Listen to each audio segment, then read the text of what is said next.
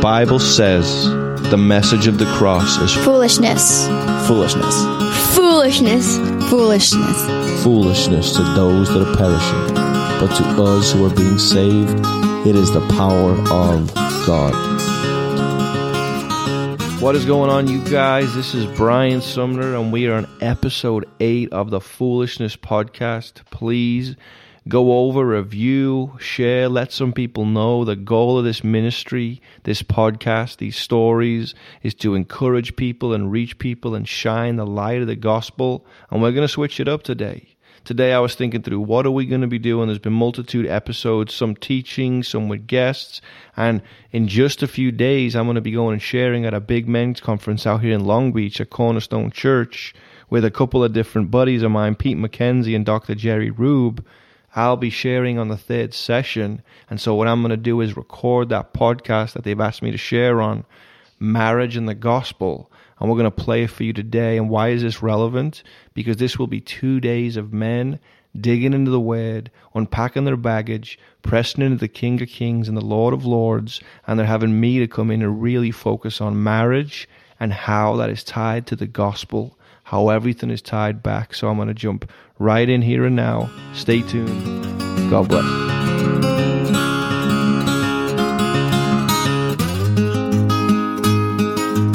So our third and final speaker for this conference is Brian Sumner. Brian was born and raised in Liverpool, England. How many of you guys try to pull off a British accent at times? And how many of you guys are like me? You start sounding like Crocodile Dundee's Aussie accent instead. Yeah, I do it all the time. Brian was a teenage phenom in skateboarding growing up, known well all over the world. But today, he's a pastor, author, and international Christian speaker. God captured Brian's heart during a time of divorce, depression, and seeking for truth. But today, as he looks back, he sees the reconciliation, redemption, and reconstruction of his marriage and his new mission in life as being nothing short of miraculous. Amen. He's the author of Never Fails, a 30-day marriage devotional, and I'm looking forward, I hope you are too, to hearing Brian Sumner. Let's welcome him up. Phew. How are you guys doing? All right, you guys, let's pray. God, I pray right now that men get what is going on. This is such a privilege, God. It's so true that only 10% of churches out in the U.S. are doing men's ministry, are encouraging men. And God, you are doing a work here that as this coast would influence the central parts of America and throughout, God, use us in our homes, in our lives, in our walks, in our schools, in our jobs. Thank you, Jesus. That God, they wouldn't just see this as a time of some preachers, one with a funny sounding accent, but instead they would say, the risen Christ abides in me and is present. And God, would you have your way in our lives? It's in your name we pray and say, amen. Is this sounding okay back there, you guys? Well, guys, I am so blessed. The Bible says give honor where honor is due. And I just want to honor the house. Thank you, Pastor. Thank you, Pastor Terry. Thank you, speakers. Thank you for the workers. Amen. But most importantly, we want to honor who? Our Lord and Savior, Jesus Christ. And so getting into this, we say, how can we possibly have 3 guys speaking about marriage? How can we spend this much time unpacking what a man is and who a man is made in God's image? Is your marriage good? Is it bad? Is it falling apart? Some of you are asking all these questions while others of you are simply saying, wow, this guy really does have a crazy accent. Amen? But we in this room are a bunch of Americans trying to speak what language? English. So I am not the one with the accent. Let the truth set you free. If I don't tell you that, you will not hear another word that I say. It is true. But if we were to stop and say, how can you have a whole conference about marriage? If I asked all of you, what is the Bible about? You could say King Jesus. It's about the cross, the blood, the resurrection. It's about the fruit of the Spirit. It's about so many things. But you know what it actually is about? It's about marriage. Genesis begins with a marriage. Revelation ends with a marriage. And the Bible is the story of a king called Jesus who came to slay a serpent called Satan to redeem his bride, the church. That's you and me. Amen? And whether you're going through hell in your marriage right now, keep looking up, because at the end of time, we'll be entering eternity to sit at the feet of Jesus at the marriage supper of the Lamb. Amen? I say all this today and it sounds great, but years ago I didn't know this. Being raised in Liverpool, England, I had no clue about whatever I was just saying. You're singing to this invisible God. I couldn't care less about some kind of a conference. To give you my story in a nutshell, some of you are falling apart. You're like, God, I just need hope. If you can remember my name, remember that Jesus transformed me and transformed my life, and that is what he does. Amen? Raised in Liverpool, England, without going to church. Say church. Not church, say church with an E. That's tongues for church.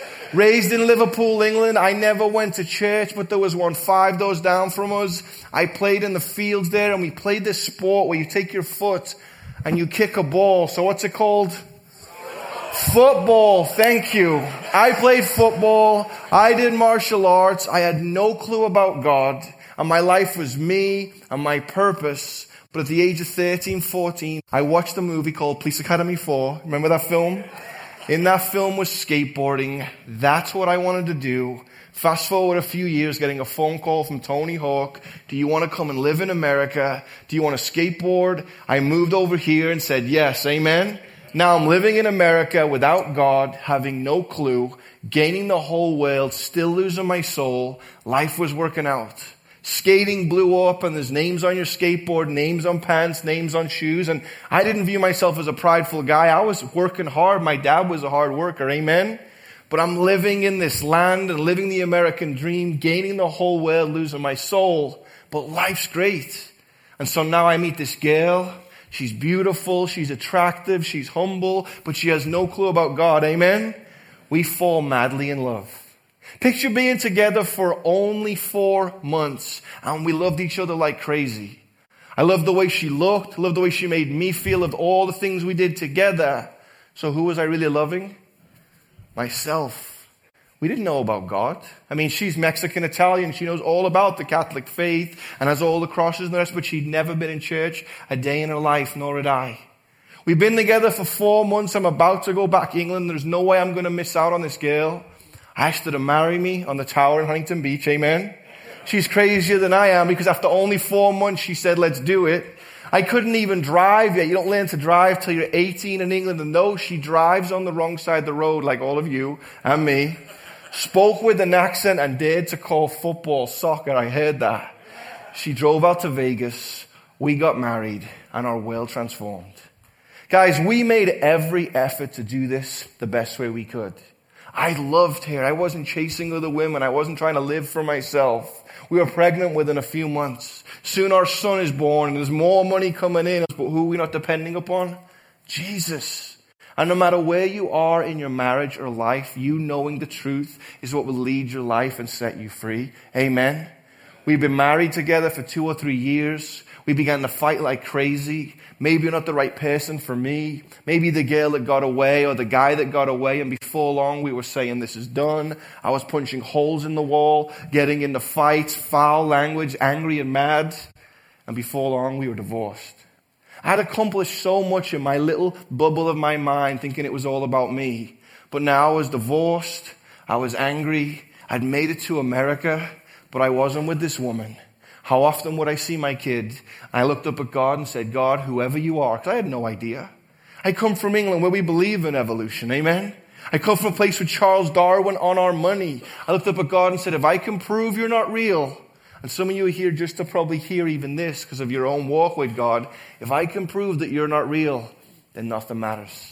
If I can prove there's no God, who cares if I take my life? I was depressed and angry, and I realized if I lived at somewhere like Texas where there's shotguns and places around, I believe I wouldn't be alive to this day. I was angry. I was wound up. But I began to challenge God, and what did God do? He began to be faithful, amen? I began to challenge all these religions, and one day, thankfully, I opened up this book. What did God say to a suicidal skateboarder? Genesis 1:26 and 27. Let us make man in our image. If I'm made in your image, God, why does my life suck? It's a fair question, right? It's a fair question. If I'm made it, what did God say? Well, Brian, I put your parents in the garden, Adam and Eve, thousands of years ago. And I told them, you're so blessed. Look at everything that I've given you. But there's one thing I just don't want you to do. Just don't eat of what? That tree. And we all ran over there and we all ate of it and we all took photos with it and we all wanted to be about the tree. Amen? I'm mad at Adam and Eve for what they did, but we're no different. I know what's in me. We just heard out of Romans 6 and 7. Praise God. But as I'm asking God this, he begins to unfold the text. Well, God, if you're a loving God, what did you do? I began to speak to Adam. I began to speak to Eve. He spoke throughout the whole of the Old Testament, all these crazy covenants, guys. You know what a vegan is?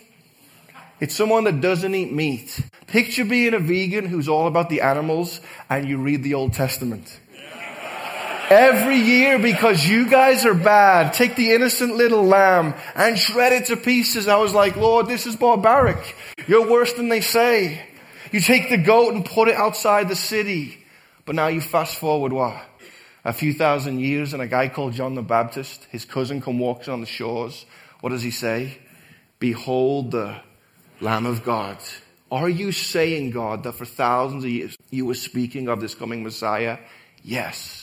The scapegoat was placed outside of the city. Where did Jesus die? Outside of the city.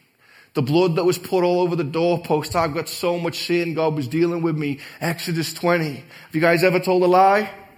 If you're not raising your hand right now, you're lying. Amen? Put both hands up.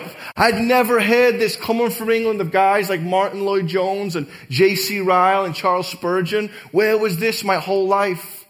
But I didn't know God yet. And I'd bought a home and I've been fighting with this woman for a few years now. I didn't want to live.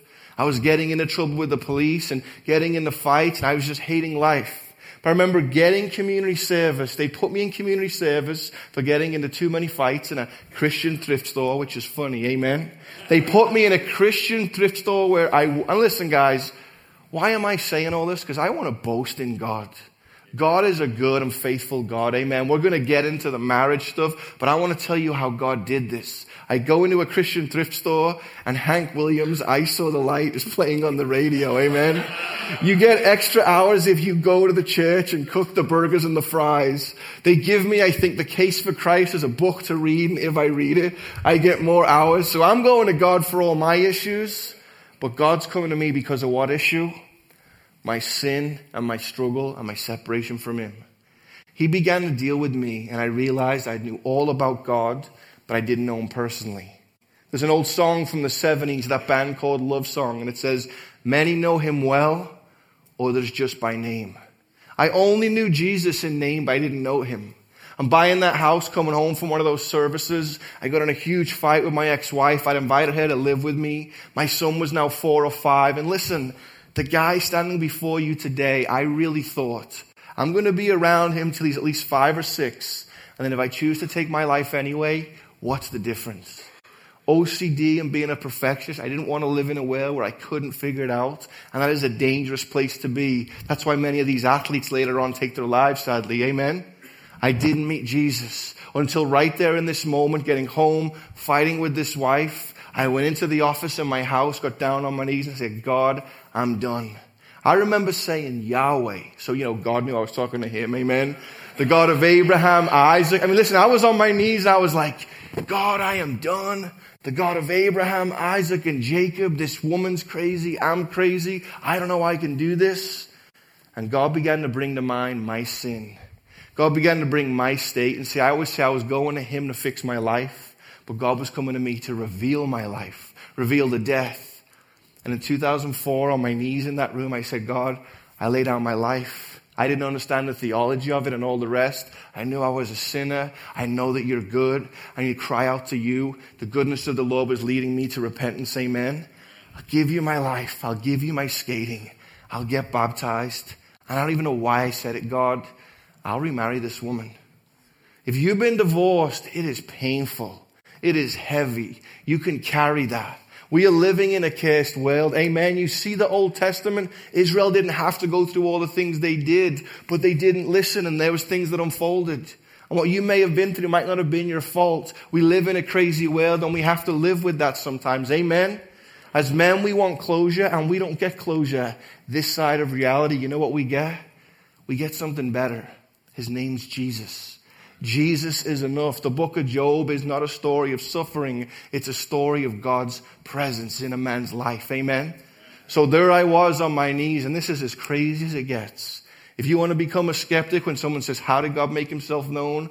On my face that night, crying and weeping out to God, I need forgiveness. It was as if the presence of God, I just knew that in one instant, He'd forgiven me, He'd saved me, and I sat up in the house that I still live in, amen, laughing and crying, saying, God, I can't believe this is real. Can we just give it up to the Lord for a moment?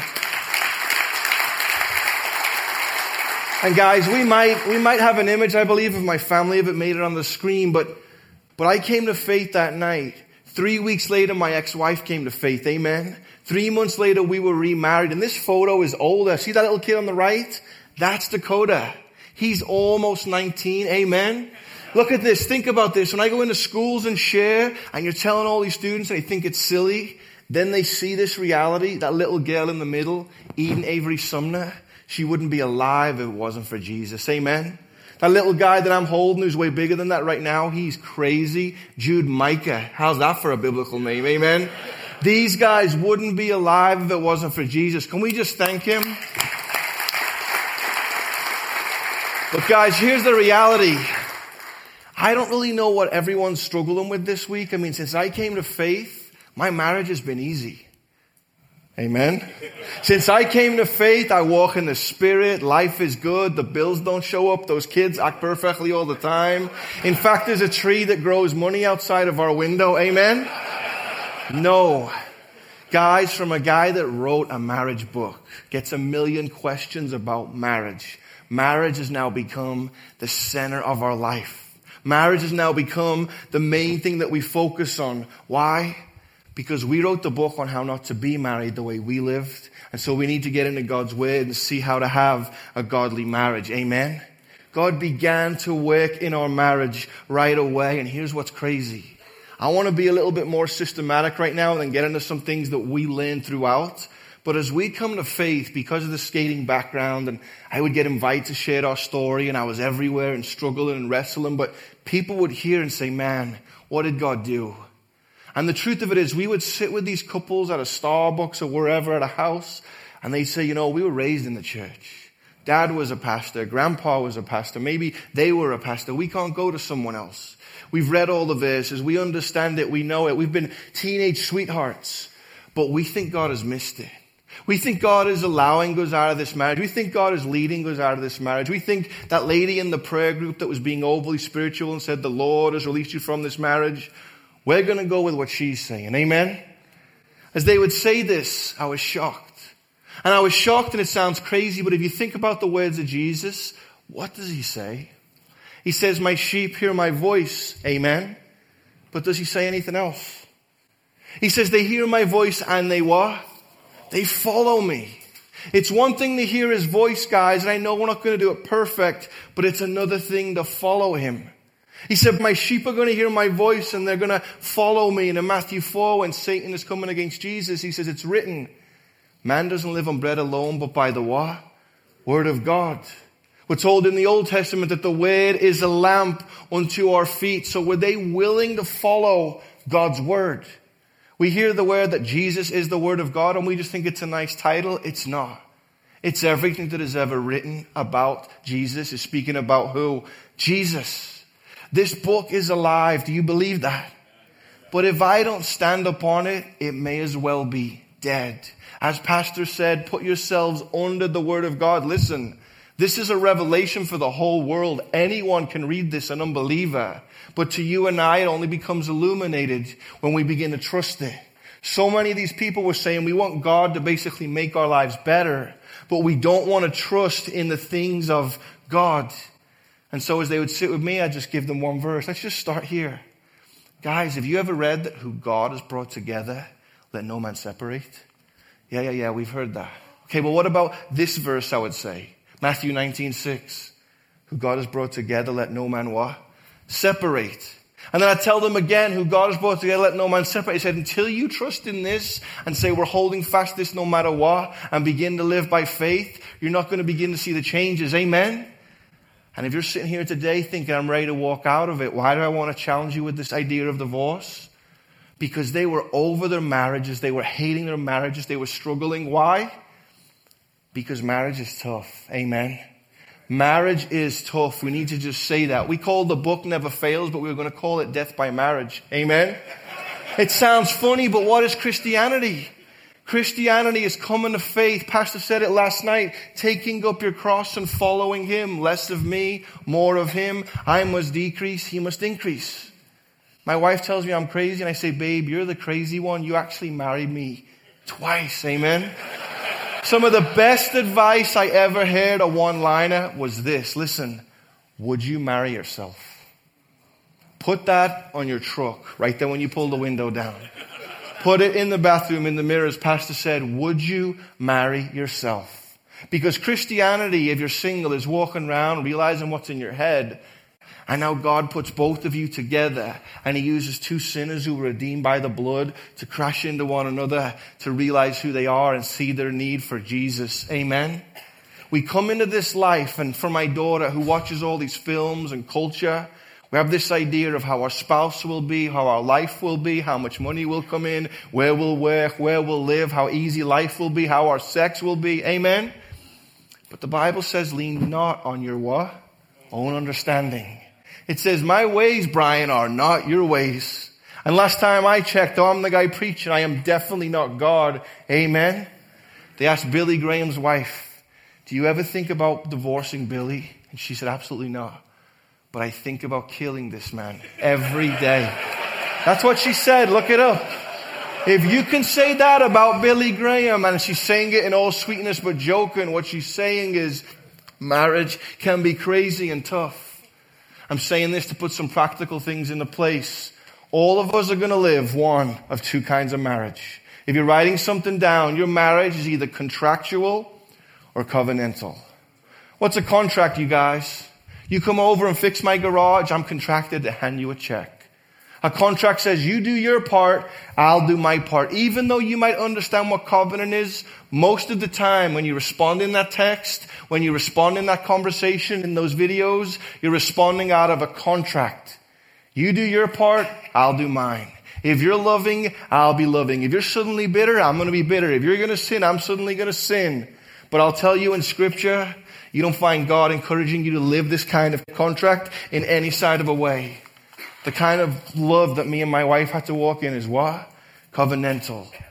Covenant says you were born in sin. You were brought forth in iniquity, but you're going to be my people and I'm going to be your God. Covenant says never will I leave you, never will I forsake you. And the problem is, and if you've been around church for any amount of time, you've heard this, is that in the English language we have this one word for love, and it's love. Amen? So I love being here with you guys. I love waking up this morning. I love going surfing or jiu-jitsu or chocolate, or I love my kids and I love my wife and I love God. So does that really imply that the way I love hanging out with you guys is really as much as I should love God? Hopefully so. But is it the same as I love skating? Is it the same as I love taking a nap? No. But in the Greek, that isn't what we see. Of the 4 words for love, we're all familiar with this word. That's the most important. What is it? The agape love of God. This kind of love is covenantal. This kind of love is sacrificial. It's throughout Paul's letters over and over. It's sacrificial love, giving whether you receive or not. It's sacrificial love in that God so loved the world that He gave His best. Amen. Or like Romans 5:8 says, God demonstrates His own agape love for us, that while you and I, church, were yet still sinners, Christ died for us. We read the same thing in John 13:34. A new command I give to you guys. What is it, Jesus? Agape love one another as I have loved you. Why did my marriage fail? It was contractual on both ends. There was no such thing as covenant. We had no clue. And if you go even deeper, we mentioned Song of Songs this morning. If you get into the Hebrew and look at Song of Songs, you're all familiar with it. It's this crazy poetry and romance. It's a play that's acted out on the stage. And it's this young maiden who's pursuing this man. And you say, well, what's going on in this role? She's saying things like, let him pursue me. Let him kiss me on the lips. And over and over and over, if you've read it. Song of Songs 2:7, what does it say? Do not arouse or awaken love until it so desires. This word for love is a Hebrew word, ahava, and what it means is you have all these feelings, you have all these emotions, you have all these desires, all the things the world sells you in Hollywood.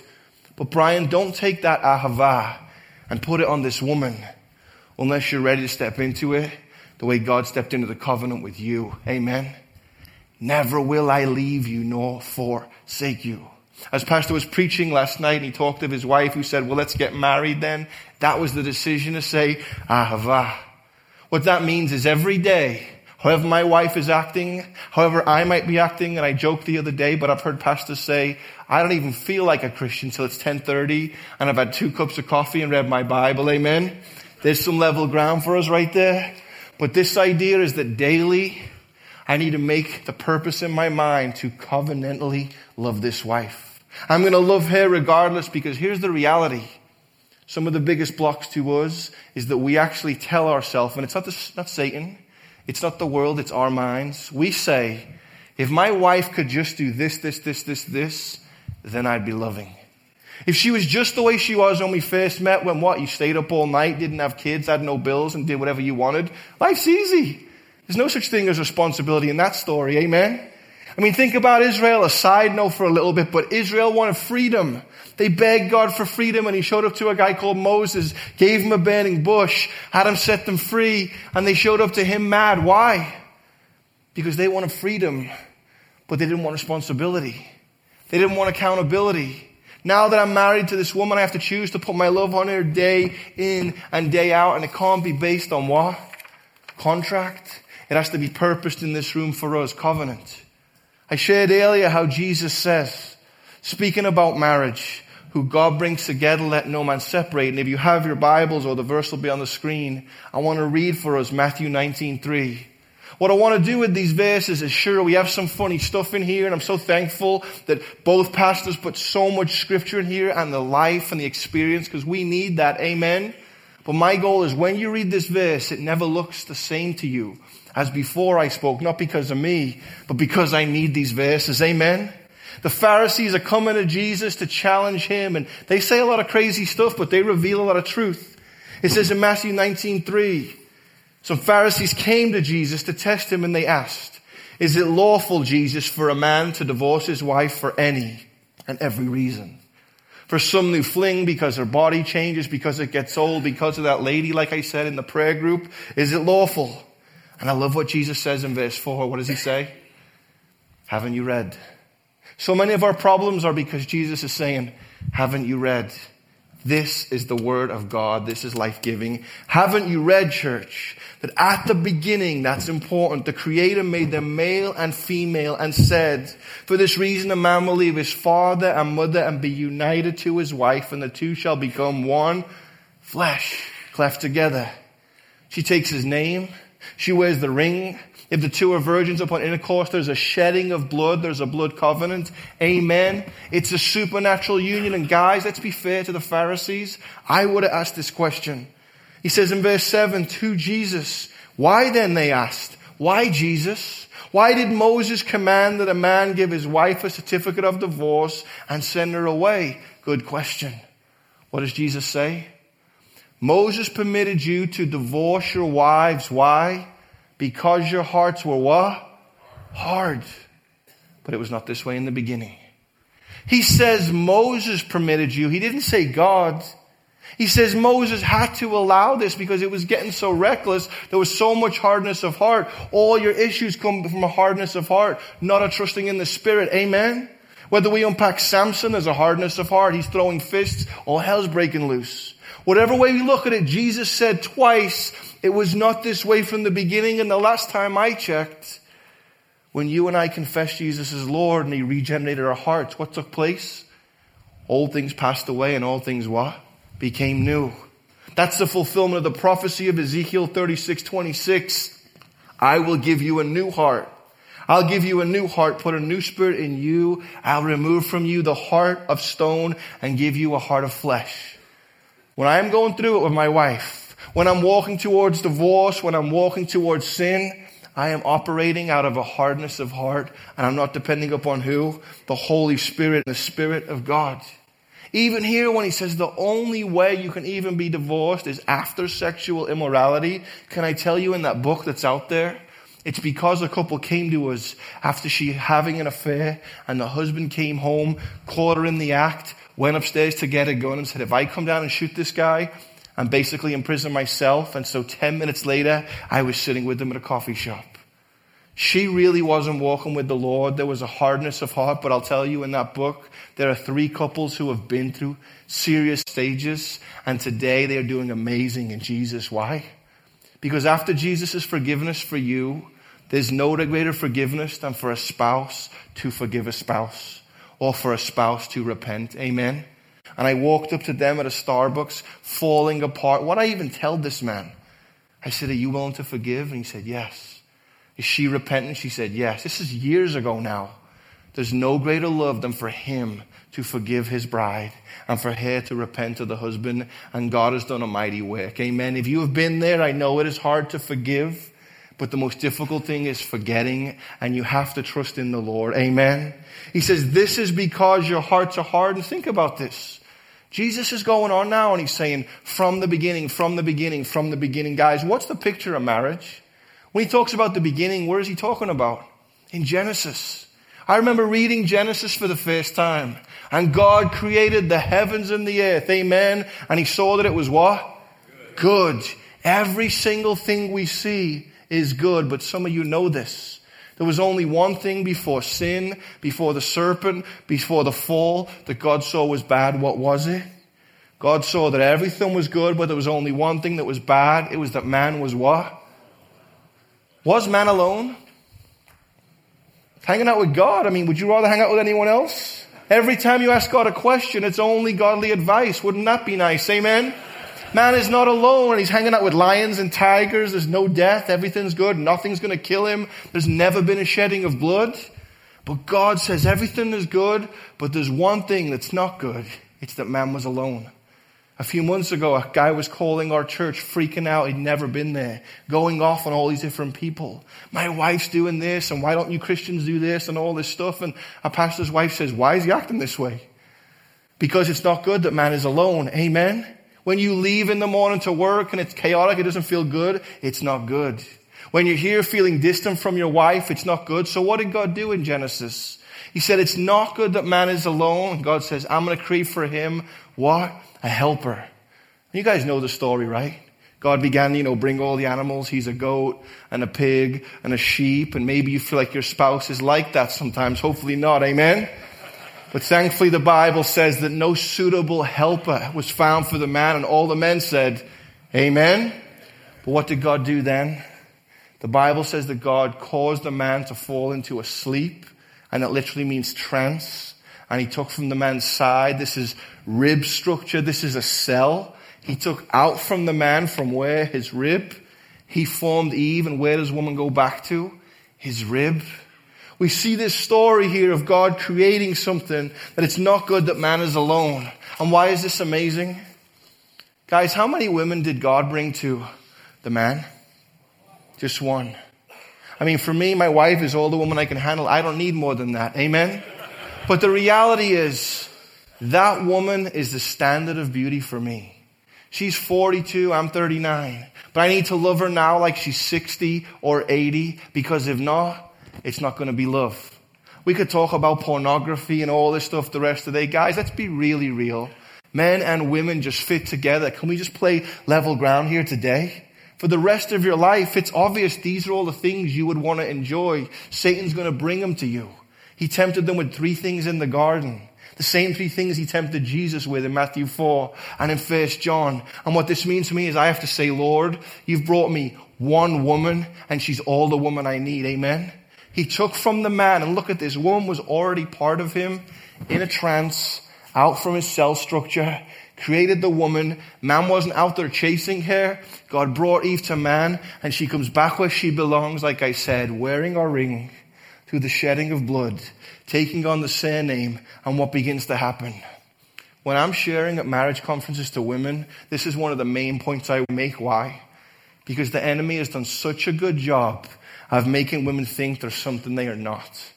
My mom used to say men exploit women. And before she passed away, she said, Brian, women exploit women. You read the cover of these magazines, I forget what is it, Cosmopolitan, every single month, 365 ways, and it's always about sex. When was the last time any woman was told, you are the mystique of God? Only a woman can fulfill a man in that way. Amen? If you prayed and fasted for me for the rest of my life, I hate to tell you this, but it does not come close to when my wife Tracy does it for me. Amen? When you're sitting with a couple and you tell a woman, do you know the power you have and in whose image you are made? You're aligned with this man to make him live out the Great Commission as you come alongside of them. It blows their minds. I mean, you think about the most popular chat show today, Oprah Winfrey, and if I'm right, she's never been married, doesn't have children, doesn't believe the God, the Bible, but she's teaching all these women all over the world all kinds of craziness. Amen? When a woman understands who she is, the Ish and the Isha in the Hebrew, that they are together, cleft as one, a supernatural marriage, this is when you see God begin to move. But isn't it amazing that the serpent doesn't even show up until they're married? Doesn't even show up until God begins to bless mankind and he sees what's going to happen. And so here's Adam asleep, and what does he say? He wakes up in verse 23. And this is often referred to as the first poem, but because we're in Long Beach, it's probably more blues, jazz, or maybe even rap. Amen? This is now, and I'm not going to do that. You have to forgive me big time. This is now bone of my bone, flesh of my flesh. She shall be called what? Woman, for she was taken from man. Literally, Adam looked at her, and one of the cheesiest pastor jokes ever, he said, whoa, man. Amen?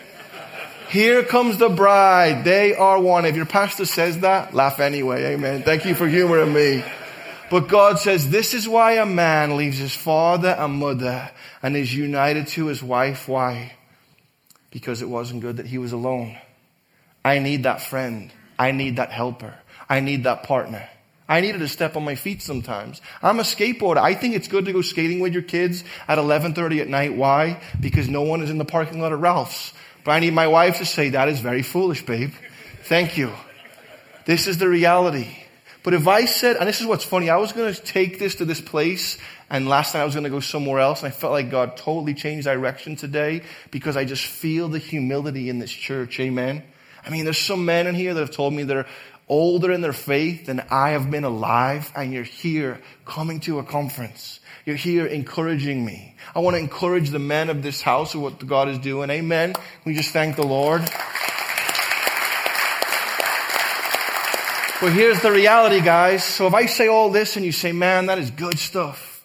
God brought to Adam a woman, and it's not good because of the hardness of my heart. But where do things really begin to change gears? Do me and my wife just simply say, God is good, God is faithful, we're in covenant, and it all makes sense? No. Here's the hard part, guys. After the coffee and the food and the jokes, you have to walk out these doors and get in your car, and you have to begin to live these things out in your life. Why? Because faith is an action. Faith is something we do. Why didn't God just rapture us out of here like Enoch and Elijah? Because he's left us here to be the salt and the light, and it begins with your spouse. Amen? Your spouse is your first sheep. So the Bible says if God is for us, who can be against us? And what's impossible for man is possible with God. And that tells us that if we really love our bride the way Christ loved the church, then love can never fail. That means even if she flees, even if she leaves, even if it's crazy, it's our depending on God. Why am I saying this? Because if I'd heard of all this and said, now I have it all figured out, I have to begin to apply it. You see, in my life, growing up in Liverpool, England, you're just passive aggressive. You walk down the street with me in England, a guy looks at you, and I don't know why, we just look at each other. And then someone says, what are you looking at? What's the problem? And they normally say something, and now it's fight or flight. If I walk around this room just pushing on all of you, some of you might swear at me, don't do that. Some of you might punch me in the face, don't do that. But sooner or later, you're going to fight or flight, amen? That's my life. English people really are soccer hooligans. I mean, the Queen and Mary Poppins even, they're crazy. But the reality is this. You put a guy like me in a marriage, and here's this great story, and I love this wife, but I'm still passive aggressive. And now you put me with a woman, I'm trying to help you see. You have to leave this door and say, who am I? The Samson stuff's amazing. I'm like, wow, he's fully in the flesh. Look at how he's acting. Is it your anger? I was an angry guy.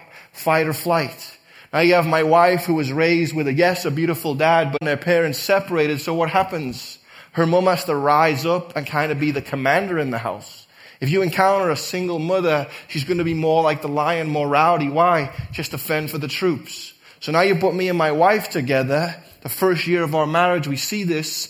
I'm super passive. There's money coming. I'm doing whatever. And before long, we begin to butt heads. And now I'm like, no, I'm done. Now I'm pouring it all out.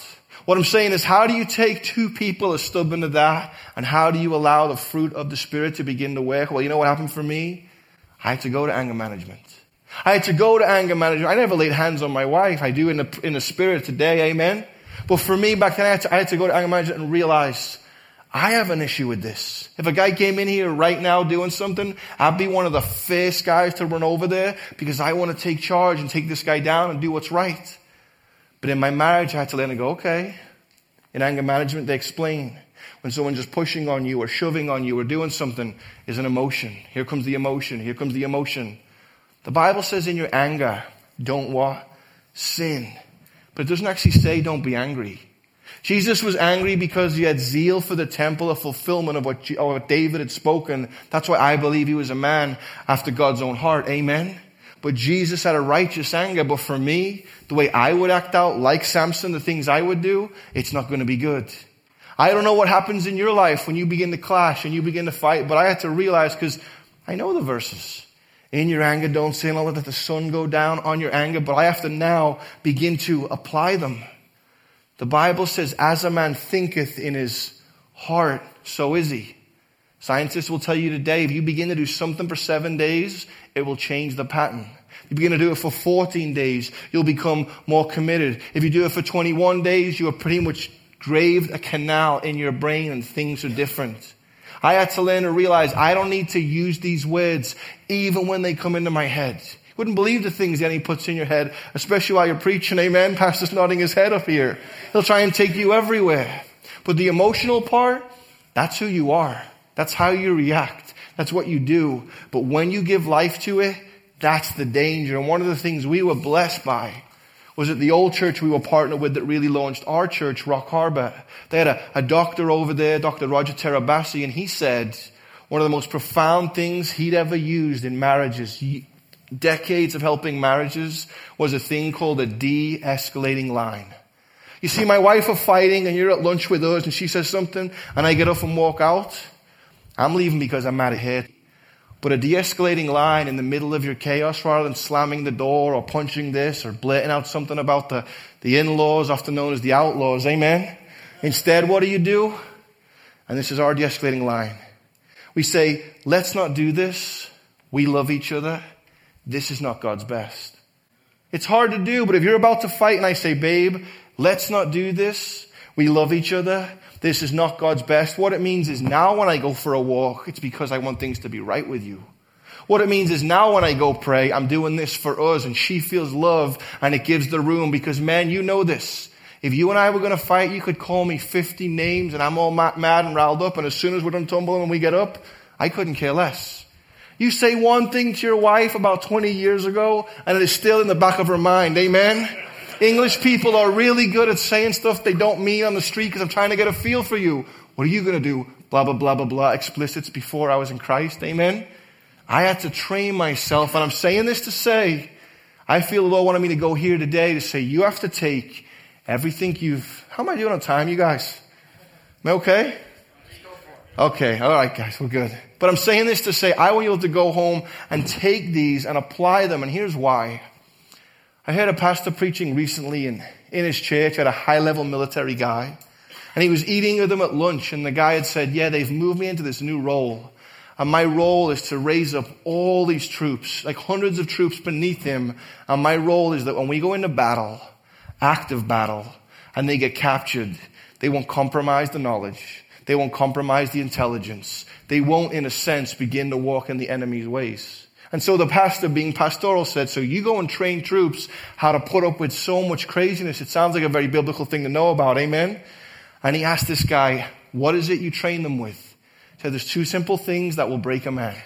First thing is this: deprive them of sleep. And all the men said, amen. If you can deprive a man of sleep, if you can wear them out and exhaust them, eventually they'll compromise. For 10 minutes of sleep, for 5 minutes of sleep, for simply laying down days and days and days and days, the goal is deprive them of sleep. Kind of sounds like a marriage, amen? The second thing that they do to break someone is we isolate them. It's not good that man is. So what does the enemy want to do in your marriage? Isolate you. That's why it's such a blessing to be here, because as Pastor said this morning, you're exposing yourself, and that's your humility by the Spirit's leading. If I can make them alone, it's sad that marriage is the place where you are supernaturally in union with God and another human being. Think about it. Salvation is a supernatural work of God, but after it, the greatest union is between a man and a woman, because God supernaturally does something. If I can take these soldiers, he says, and I can drain them, isolate them, wear them out, make them desperate, they will begin to compromise. You see, whether it's bitterness, anger, hatred, crime, affairs, the sin's always relevant. The enemy will tempt you. But as you're isolated or alone, this is where the enemy comes in. And what does that mean? It means the enemy will come in and begin to drop the bait. He parades around like a roaring lion. He's the father of lies, been a liar from the beginning. He's the accuser of the brethren. So when I'm sick of my wife and I'm like, why am I even at this conference? I'm a hypocrite. What am I even doing here? And now someone from my past, maybe I was 15, 16, a high school sweetheart, messaged me online. This girl's just so cool. I can talk to her. Maybe you're at work and it's the opposite sex asking you about your issues.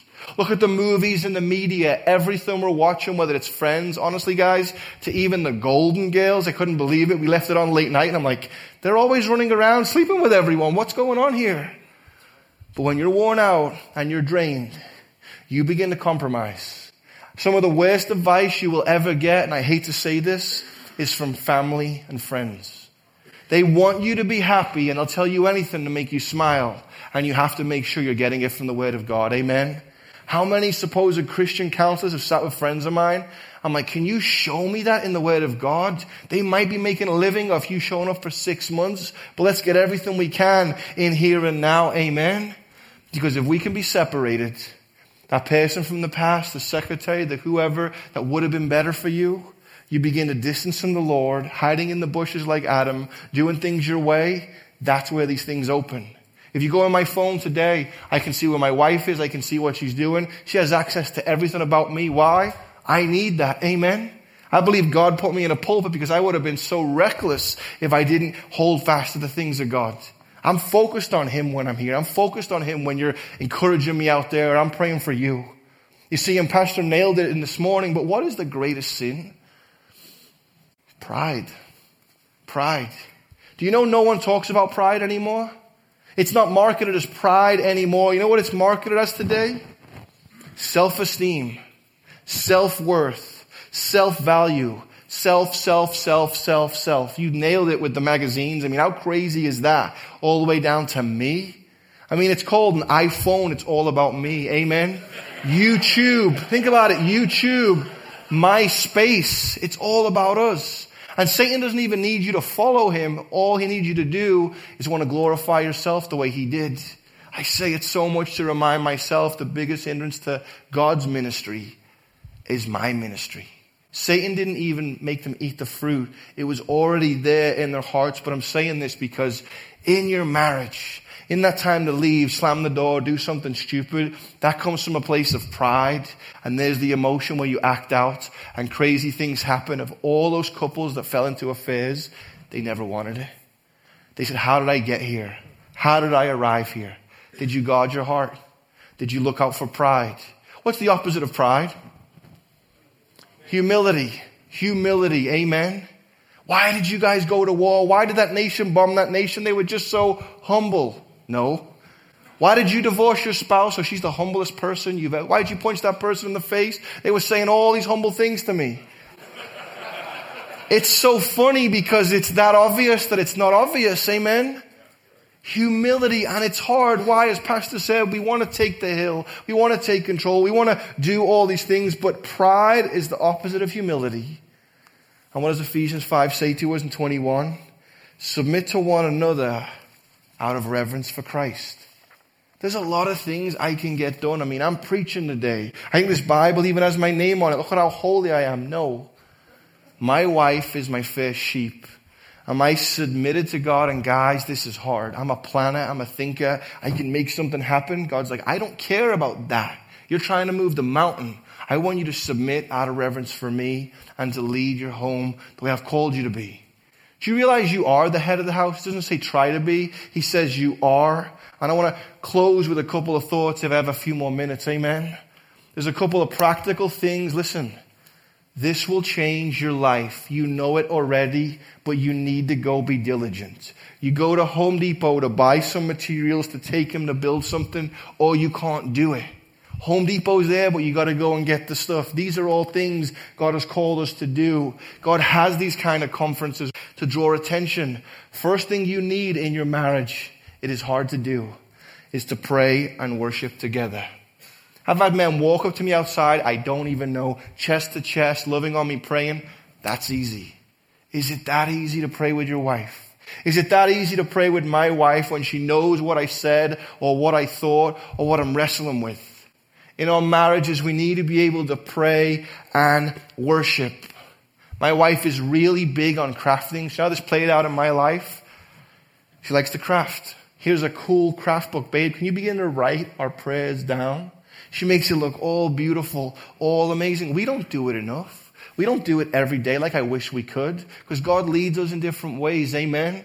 But taking that time to pray, coming in, as Pastor said, standing alongside of her when she's at the cooker or putting the kids to bed and just holding her, praying into her. Hey, can we pray? One of the most powerful times for me is when I'm going to speak somewhere and we're so busy and I say, babe, I'm leaving right now, but can you take some time to pray for me?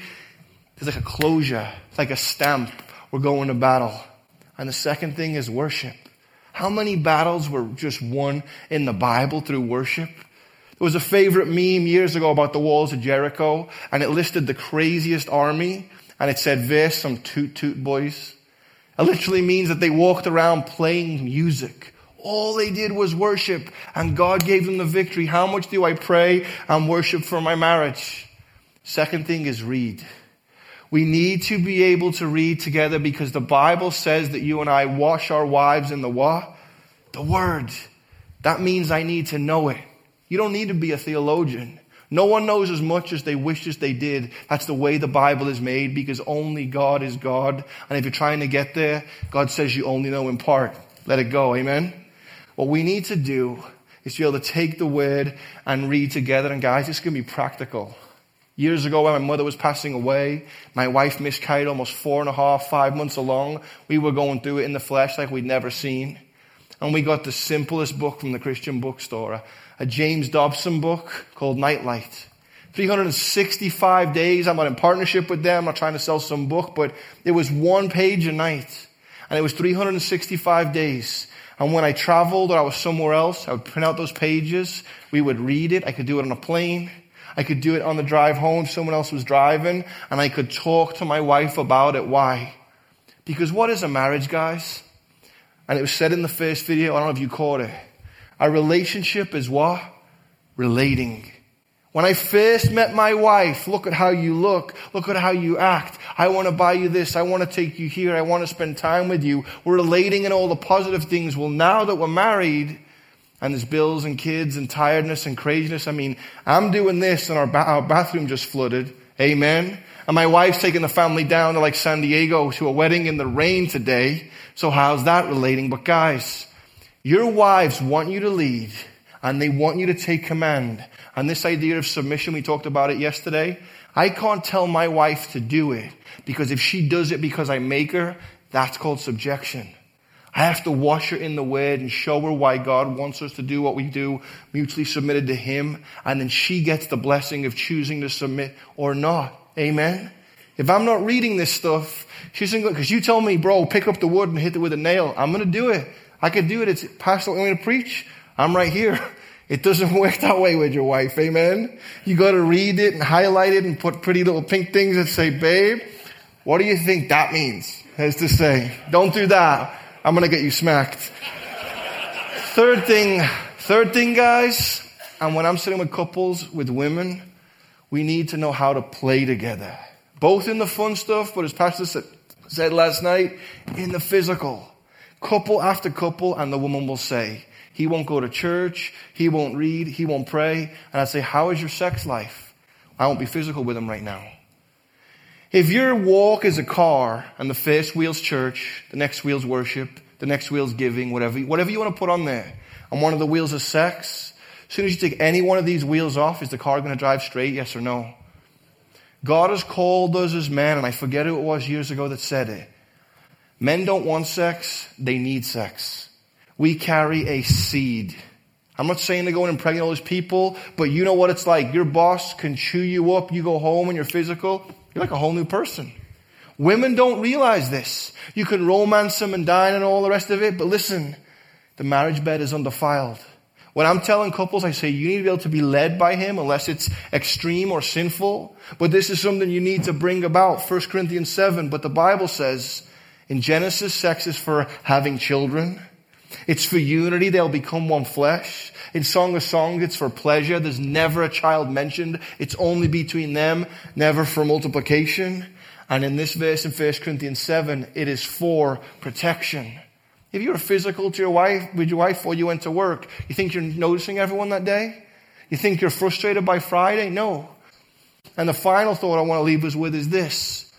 People say all the time, how do I find my gifting? How do I find my purpose? Guys, it's simple. By serving. Amen. I come to church. What do you need me to do? Begin to do this. Begin to do that. Not just in the building. That's not what Pastor was saying about coming tonight. You need to get in the house of God, get spiritually worked out, and take it. Think about this. Aside from Ephesians, there's one verse I've heard the whole time we've been here, and I was going to really focus on that up until last night when God kind of switched it.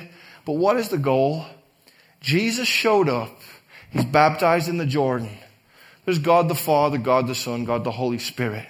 He goes out into the wilderness to be tempted by Satan.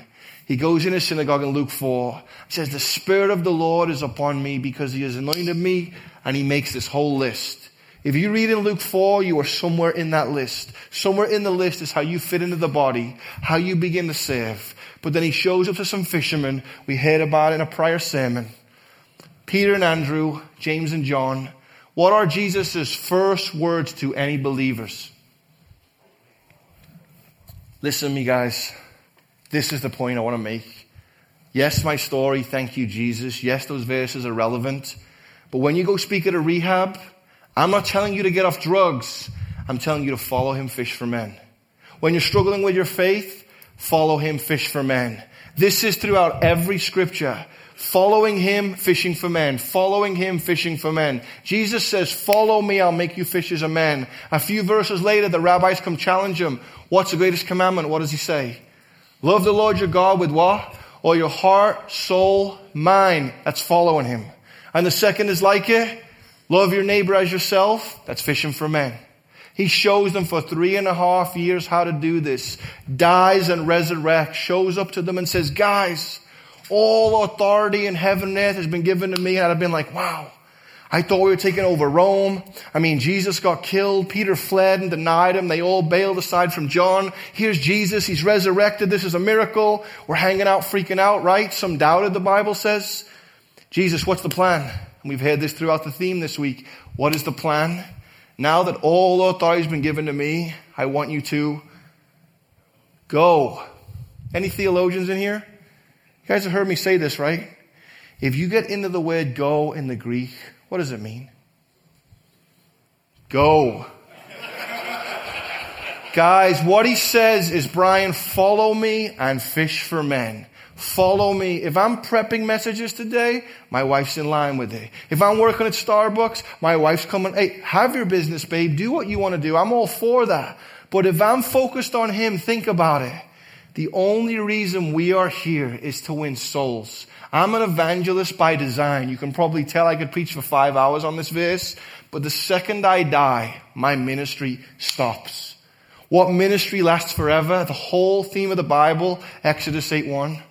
Let my people go that they may what? Worship me. Your marriage, my marriage, this church, all your gifts and talents, everything we do is so the people will come to know Jesus and worship him. And I'll finish with this thought. One of my favorite wordings is by a guy called John Piper. Simple. Listen to this. Missions exist because worship doesn't. That's it. All things made by him, for him, through him. I was designed to walk with God, exiled in Genesis. Here we are thousands of years later. Are they building the temple? Are we going to go into Revelation, all this stuff? Why? So we can worship him. Guys, our issue isn't an issue of marriage. It's an issue with God. And God has dealt with that issue. Amen. He's shed his blood. There's now no condemnation. We heard it last night, Romans 8:1. And as Pastor unpacked it today. So let me pray for us for a moment if we could just bow our heads. God, I know for some in here, just getting here was a journey.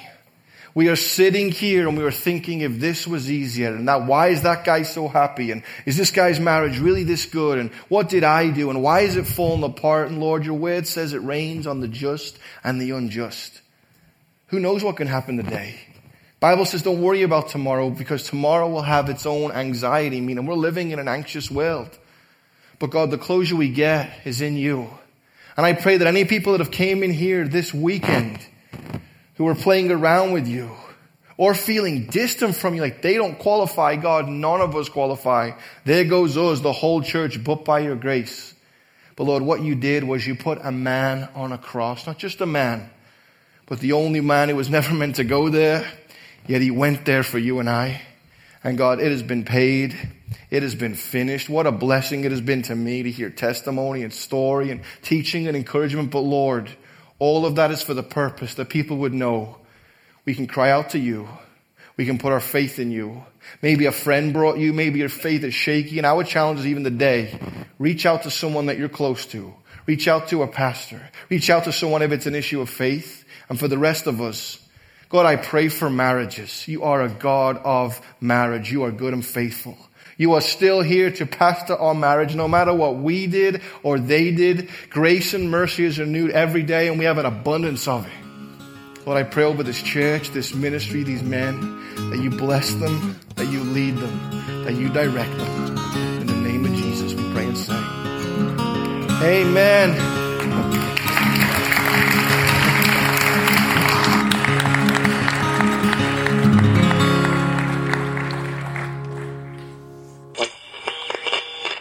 This has been brought to you by the One Story Podcast. Snyder.